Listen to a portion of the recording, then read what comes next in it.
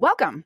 Today is the first episode of Handmaids and Harlots. This podcast will both follow the progress of Season 3 Handmaids on Hulu and Season 3 Harlots on Hulu through the next 2 months. And then after, we will be taking a closer look at the textual references for both the TV shows. My co-host, a fellow fandom person aficionado, Kay, say hi. Hi. She's going to be working with me. You'll get used to her voice. And today we're just going to run through, in the early part, a little biographical information. And that being the case, Kay, why don't you head us off with why you like Handmaids and Harlots and a little bit about your relationship to both shows and the reading.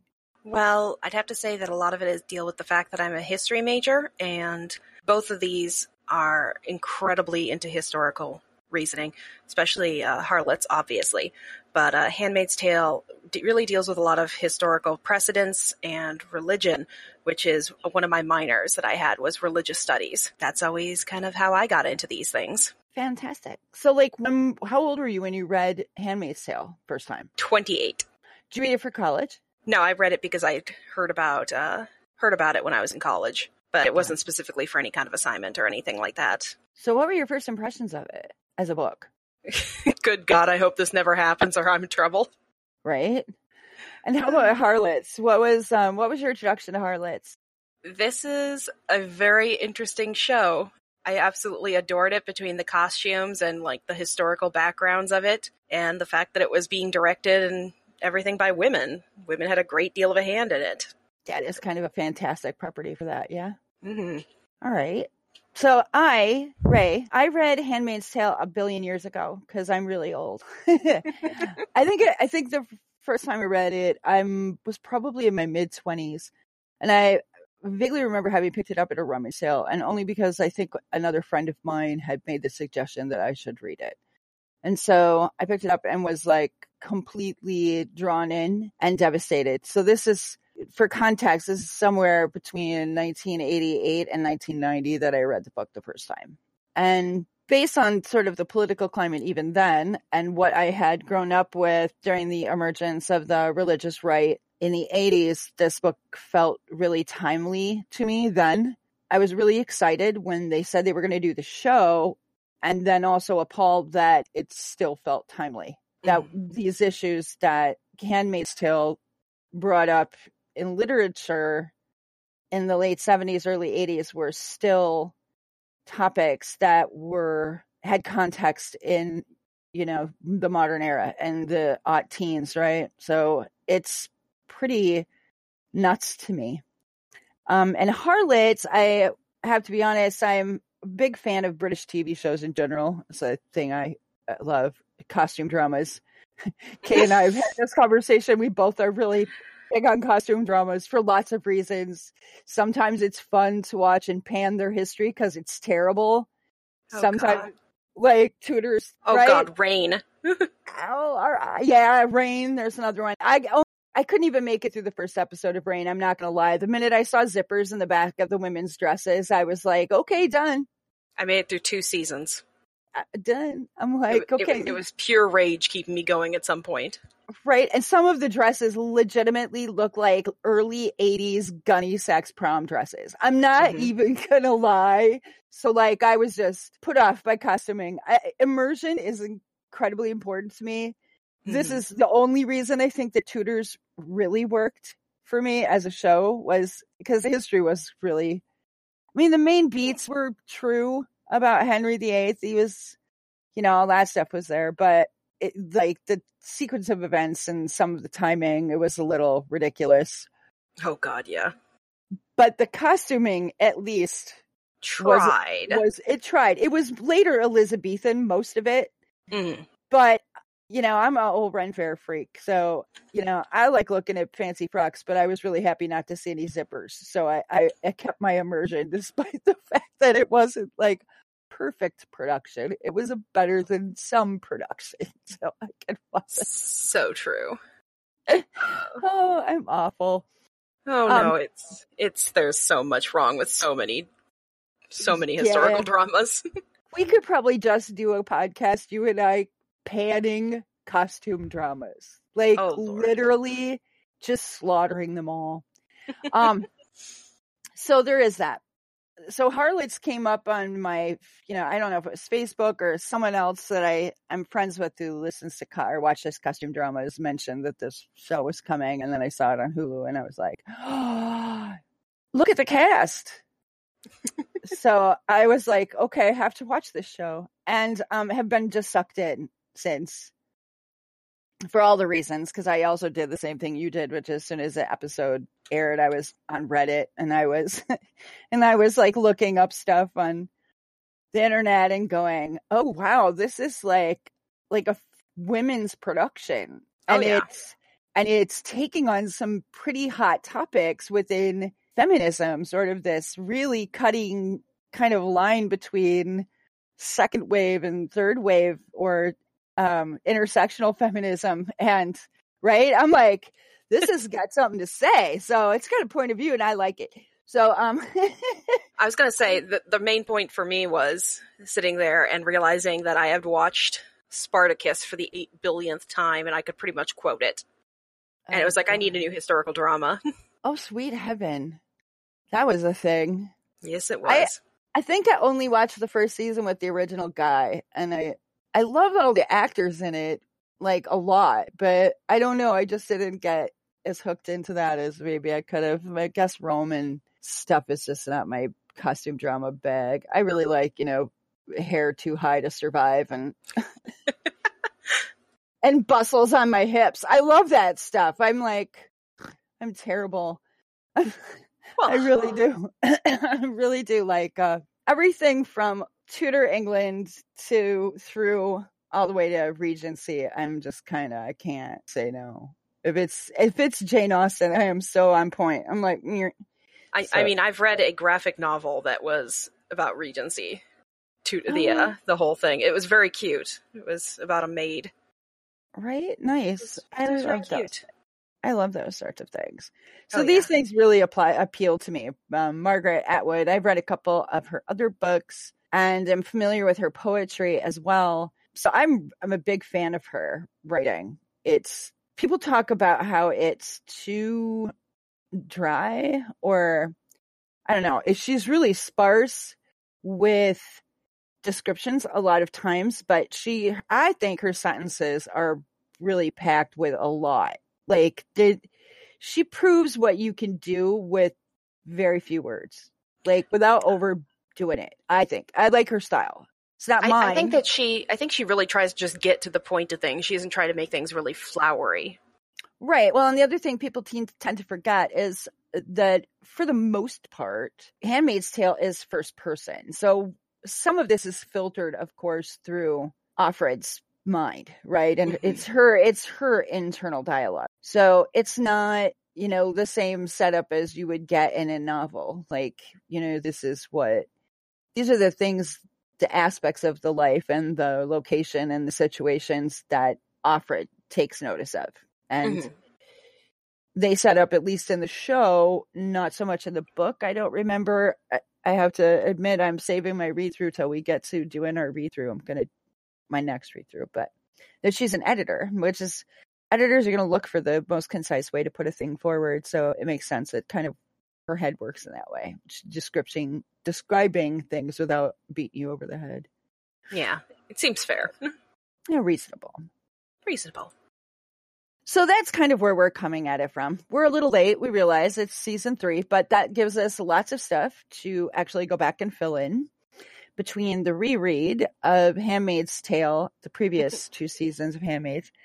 We also will have the previous 2 seasons and this season of Harlots to discuss through the course of the podcast. And we have done a little research and found out the book on which Harlots was, for the most part, based in history. It's called The Covent Garden Ladies by Hallie Rubenhold, I think is how you say it, although it's British. I may be saying it wrong. Rubenhold, I'm not sure. Just say it and try to move on. There's the best you can do for some names. Some names. At any rate, So her book, Covent Garden Ladies, will be the companion book that we will be reading after we get done with season 3 of Harlots, sometime in late July, mid-August. We will hopefully do that. You guys it'll all flow together eventually. You'll be like on our wavelength. But we want to get through, since these 2 seasons are back to back, we're just going to roll from season 3 Handmaids into season 3 Harlots, and then we'll go back and we'll look at the text for both shows. And we'll take one. When you finish one, you have to continue on with anything else you can find. Right. And what we might do with the read through is then discuss the other episodes of the shows that pertain to the read through, where we're at in the read through, which also makes sense because at this point in Handmaids, as you guys who are watching it are aware, we've kind of gone way past what was originally written in Handmaid's Tale. So we're in uncharted territory, at least until Atwood's new book comes out. I cannot wait. I know, right? We have a plan or a setup for the podcast. So every week, what the podcast will start with, unlike today, will be a brief synopsis of the episode, either delivered by myself or by Kay. And then we will get into a more detailed analysis of the actual show. We'll talk about sets and costuming, scenes, talk about the pacing and the energy of the scenes, all those sorts of things. Probably talk about the music because music also figures pretty highly in the show. It's a very important kind of touchstone throughout the series, so we'll probably discuss that. And then the end of the episode for the podcast, we will finish up with probably some conversation about news, things that we've seen about the show, about the actors, actresses who are involved, about plans for new seasons if they come up, and may reference various articles or essays written on the Reddits that accompany either of these 2 shows. So that is going to be sort of our flow for each episode. So, there's a beginning, a middle, and an end. We're not aimless. We're not. Well, okay, we kind of are at some points. We might, go off on tangents.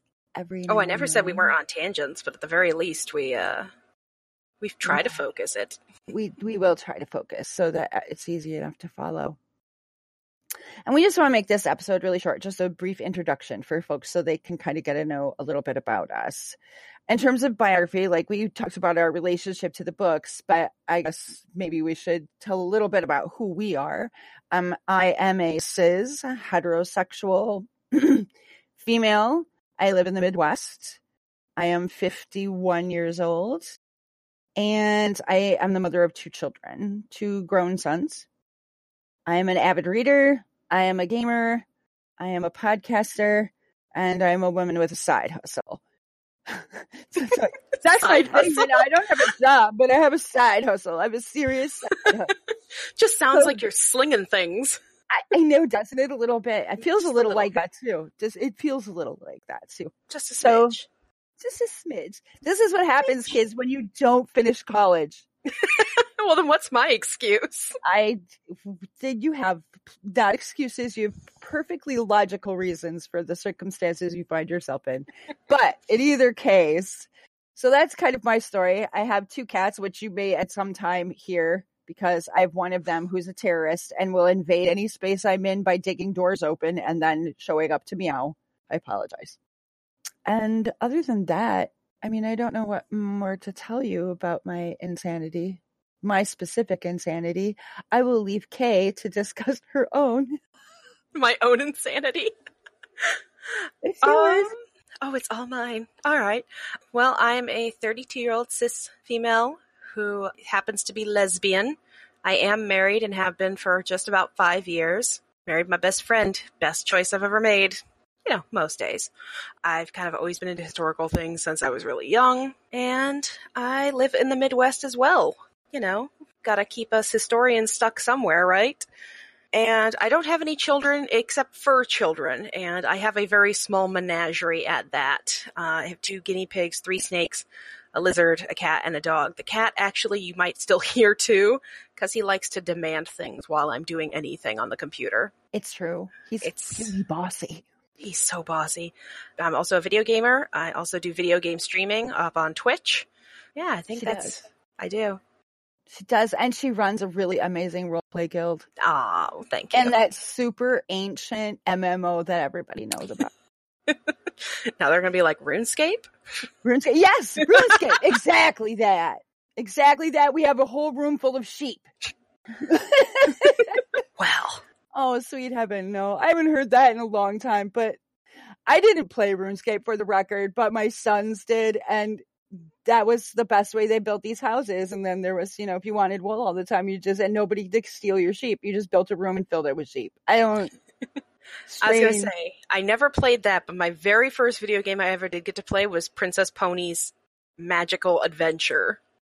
I'm sorry, I'm having a seizure right now. Princess Pony what? Princess Pony's Magical Crystal Adventure. Holy cripes. Well, I didn't choose the game, okay? I got it chosen by an aunt. It's terrible. I have boys, so, the first game in my house was like, well, that's not even true. Because this is one of those things I was talking to Kay about, I think, earlier this week, but the ridiculousness with which the whole idea that women don't exist in gaming culture and never did. I'm like, in 1984, I spent 83 through 86, I spent almost every weekend in my best friend's basement with her, and we played Intellivision and Nintendo like 12, 15 hours a day if we could get away with it. And then when her parents would say, get out of the basement and go somewhere, we'd go to the mall and go straight to the arcade and play video games at the arcade. Who didn't? So I don't know what they mean by that. I've been playing video games forever, but I've also been reading. When I'm not allowed near electronics, which sometimes happens, I read a lot of books. So there's that. So while we get off on our weird gaming thing, we're just going to stop. We're going to slow our roll and try to retain some semblance of academic integrity here. I did an entire academic paper on women in gaming representation.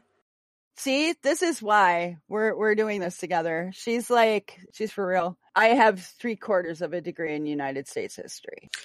I did international history as well, so I covered all my bases. There's only a couple of countries I didn't study.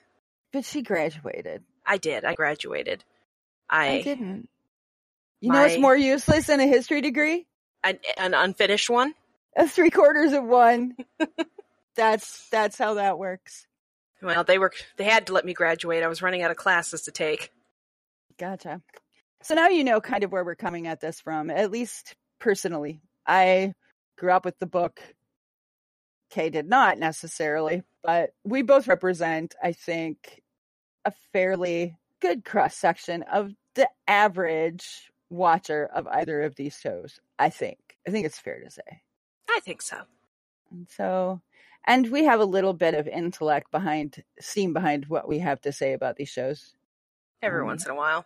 Every once in a while. We were consumers to some extent, but also studied and I think appreciate the history of both books, the research that was put into both shows by the originating text from which they are derived, I think is really important. And that's, kind of the other half of the show. We can talk about the Hollywood part. Yeah. But I think the literary part is really important. The historical part is really important. And I think for both myself and Kay, philosophically, what's really important is the issues that both of these shows bring up. And I think it's an interesting way to take them both.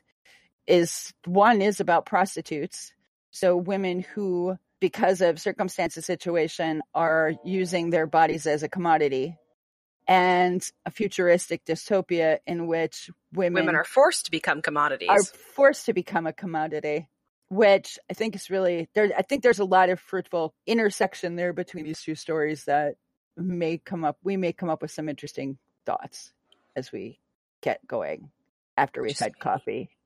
Just a couple. A couple cups. And then maybe we'll need wine, depending. There might be some of those episodes. Oh God, it's going to be great. Not going to lie. The wine episodes. Oh no, it happened again. Yeah. The tangents. Right. So to finish up, in light of what we suggested was our flow for the show, we probably want to talk a little bit about some of what we've been reading from the critics who are allowed to see the first half of the season of this season of Handmaids. Now, we're not going to spoil anything, so there's no spoilers here. We're not going to spoilers, not today. But you can just saying any further episodes after this that we do will be spoilers. And those spoilers will include the written material and all 3 seasons of both shows. So from this point on, it's like a serious spoiler warning. But this episode right now, we're not going to go too spoilery. But it just doesn't sound good. I don't think the critics were really impressed. Yeah, it sounded like... What was your take? It really sounded like they were just super, super focused, less on the story and more of just like putting it into some kind of designation of a beginning, end, middle. Yeah. I wonder how much of that is because they're also waiting for the next book. It could be. I think they're trying to think that maybe the book is going to cover the seasons 2 and 3. Well, tread some water. You know what I mean? They're just sort of treading water so they can make derivative ideas about what happens between book 1 and book 2. Quite possibly. It just seems like a lot. And after what happened with Game of Thrones. Nobody is blamed for being incredibly angry. This could be backlot from that. And I've noticed too, and I don't know, Andy, how much read the Handmaid's Reddit, but it seems like for the last season, there was a lot of complaints from people about the pacing of the show. They were really complaining about that.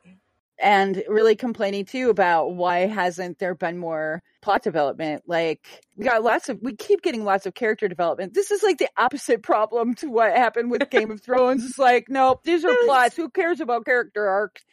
So, what is it? David Benninghoff said, themes are for high school or middle school book reports. That's what he said. I'm like, oh my wow. Lord. Seriously, you said that. Okay. So I'm going to adapt the largest franchise in recent fantasy history, but I'm going to say that themes in literature and in film are just for high school book reports or great middle school book reports. Like I said, I think those guys got tipped off by the whole, they ran Star out of Wars material thing. I think that's too. We won't get into my weird tinfoil about why Game of Thrones starts sucking. That's a whole nother podcast, which I already did. But the point is, there were a lot of complaints on Reddit about the pacing. And I didn't feel that way, but I think my third watch through of the season, I sort of started to kind of have some sympathy with that because I found, why is she still here? Mm-hmm. There were some questions about what point was there to all of what she had gone through to get the baby out and herself out, and then she stays. Yeah. Completely with her escape sitting there. Right. Just and since previous we've already attempts. Seen her. Right, we've seen her twice more try to escape. 3 times? Basically twice more. Try to escape, but she always ends up back at the Waterford. And this was the main complaint of everybody. Is you would think by now she would have. She's in contact with Mayday, right? And apparently the Marthas now we know have some kind of weird quasi-resistance underground railroad thing sorted out, right? So why did she? And is it just because they're milking that drama between her and Fred and Serena? Because they don't really have anywhere to go with the rest of the story? I'm not really sure. I don't know what I think of it.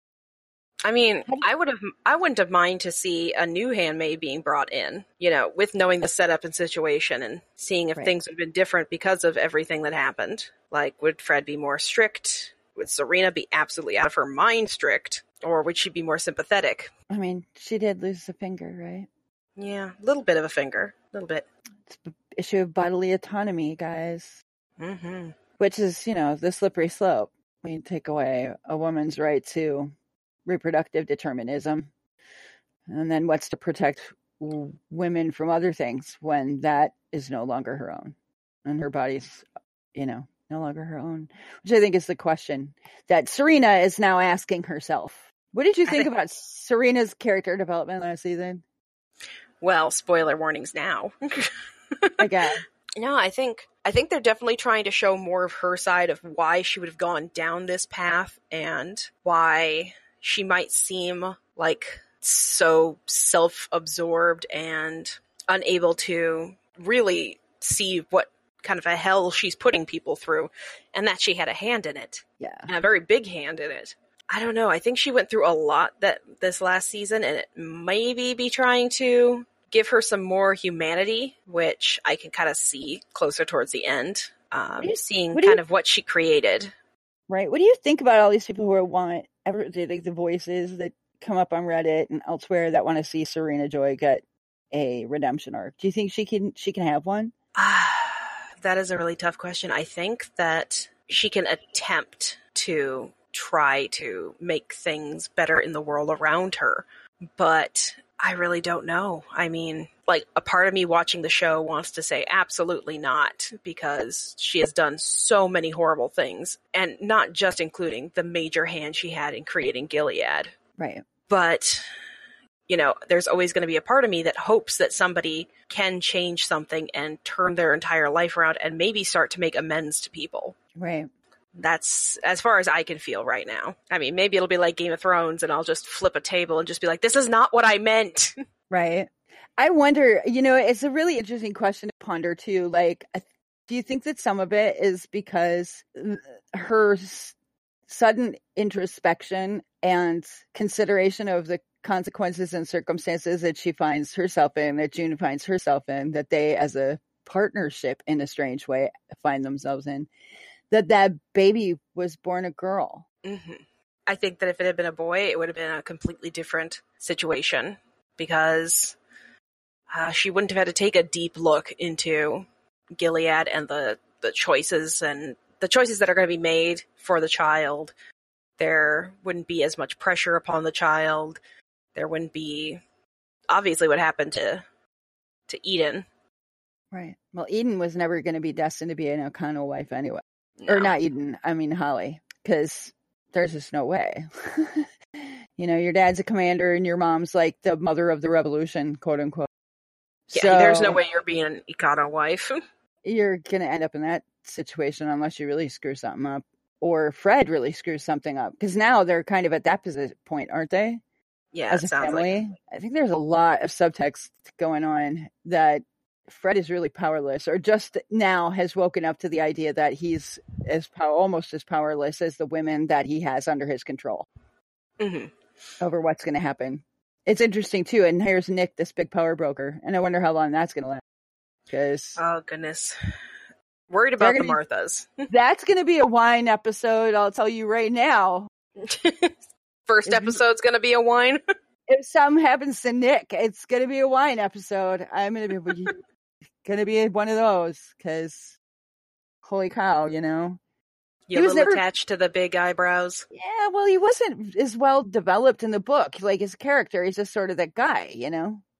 The guy, the driver that lives above the garage. He's like literally kind of that guy. But he's become such an integral part now of the household and of Offred's existence, her life, June's inner life and external life, clearly. That, you know, when he goes, if he goes, let's just hope not. I don't know anything. This isn't a spoiler. It's based on conjecture of, oh my God, anybody could die. Just gotten done watching 10 years of Game of Thrones. Everybody could die. Everyone.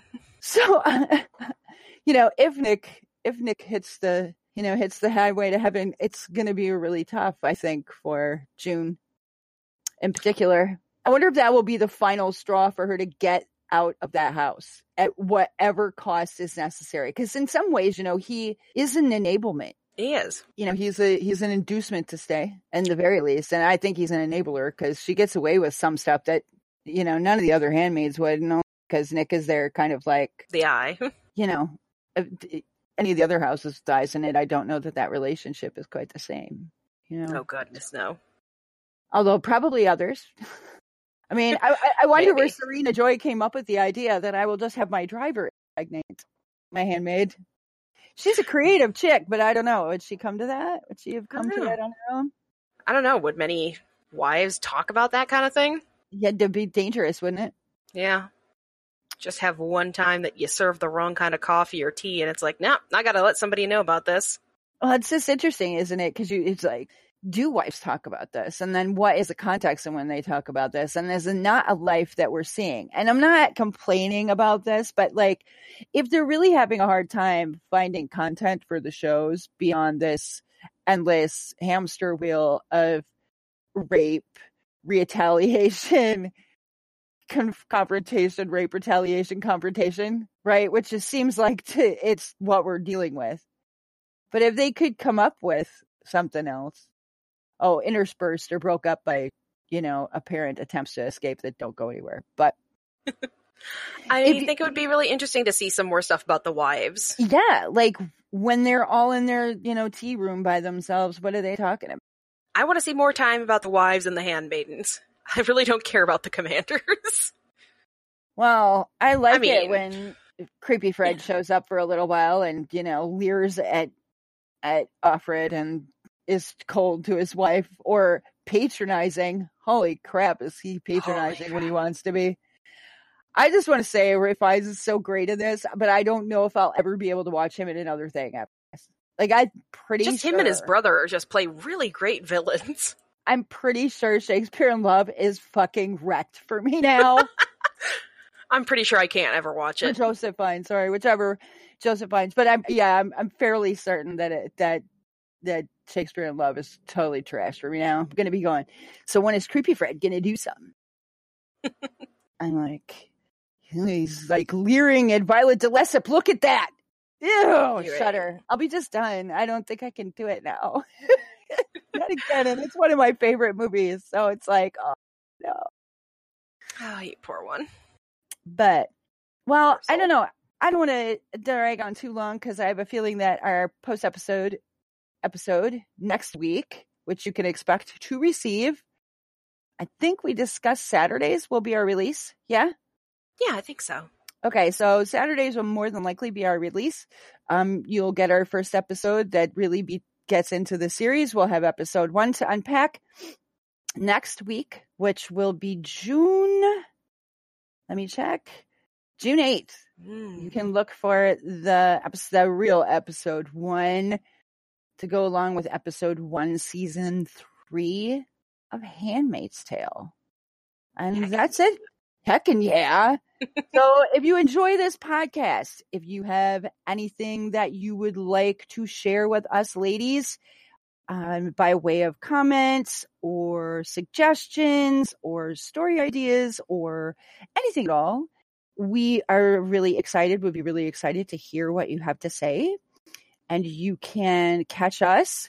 We are at Handmaids H, at Handmaids H, or Handmaids and Harlots on Twitter. You can toss us a line on Twitter, follow us there, and leave us a note. We'd love to hear from you. Absolutely. And if you want a long form complaint, because we really sucked, or you have a lot to say, you can also reach us at handmaidsandharlots@gmail.com. I mean, they could have a really long good suggestion too. They could. And you could please go ahead. Trying to be positive. Right? You might have a lot of good things to say. It's true. We might not suck. It's possible.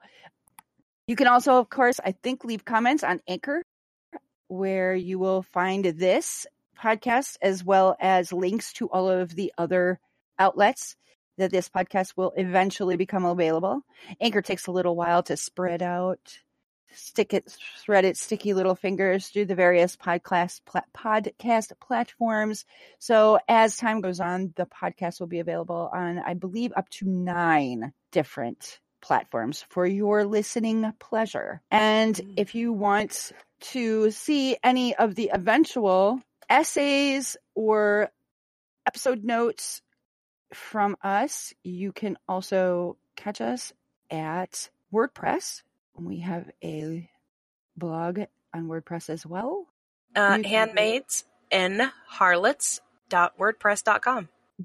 There it is. So you can send us posts there and read whatever it is. And maybe articles that we link and stuff that we find that's might give you an idea of what we're going to be discussing over the next couple of weeks, so you can ask questions about them specifically if you want, or make observations through WordPress as well. So that is it for today from Ray and my lovely co-host, Kay. and we will see you next week on Saturday with the first episode. And we can't wait to see how this goes and what y'all have to say and if you enjoy it, because we can't wait to talk about it. We do this every week, whether anybody's recording or not. So there's that. Oh, yeah. Bye. Bye-bye.